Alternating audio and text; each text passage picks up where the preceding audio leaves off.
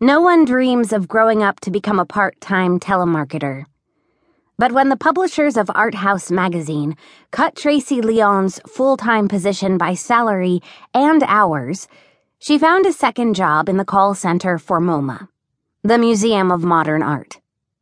She strapped on a headset, logged onto a database of leads, and did her damnedest to raise money.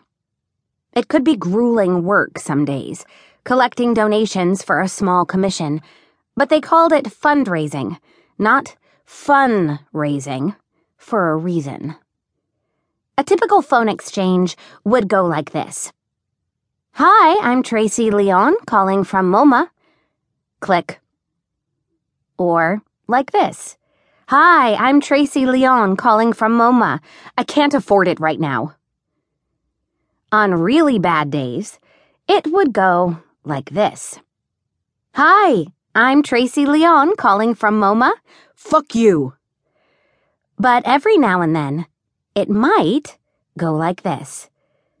"Hi, I'm Tracy Leon, calling from MoMA. I love MoMA. Do you need a donation?" On such occasions, she really enjoyed connecting with people who reminded her why she loved art so much and why she came to New York in the first place. Over a decade ago, she'd arrived in New York hungry to launch a career as a graphic artist. But bad timing, bad apartments, bad roommates, bad jobs, and one bad marriage had drained that ambition. She'd set aside her artistic aspirations to become a devoted wife, taking a job in the circulation department at Art House for what she thought would be a short while, until she made enough money to take more graphic design courses. After a particularly grueling Tuesday in January, during which she'd raised no money, she took advantage of the only perk of her part-time job: free admission to the museum.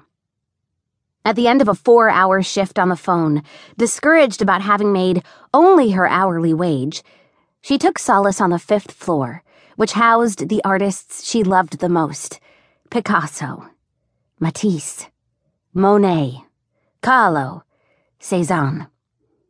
These artists were like old friends, always there for her, giving her a place to go when she needed to experience something beautiful, like today, when she was so eager to escape the precariousness of her financial situation. She roamed the 5th floor aimlessly, not seeking out any artist in particular. Sometimes just being in these galleries could lift her out of a funk. "You like the monkey?" asked a stranger. He wore a dark suit with a paisley tie. His thick hair was pepper sprinkled generously with salt and parted with precision. It was Anchorman hair.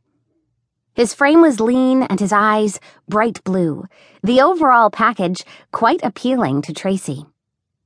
They were looking at a Frida Kahlo painting, Fulang Chang and I. Frida pouted at them while holding her pet monkey. "The monkey is cute," said Tracy, not too crazy about her unibrow and mustache. "The monkey's or Frida's?" Tracy smiled. He read the plaque next to the painting. "This quote here says, 'I never painted dreams. I painted my own reality.'" "That's lovely." "I'm Bruce Babbage." She noticed he wore no wedding band.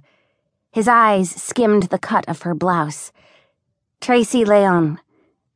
She'd been thinking about going back to her maiden name, Santana, but working 2 jobs 7 days a week took up all her time, and changing her IDs wasn't top priority. Teresa Felicia Santana Leon. Her 4 names kept shifting with the years and with her geography as she acclimated to new situations. During her childhood in Texas, her parents always called her Tracy instead of Teresa. During her college days, she gave the name Felicia to guys in bars she had no intention of ever calling. When she came to New York, she was Tracy Santana until she married Diego Leon. Then she became Tracy Leon, the name she had just given Bruce.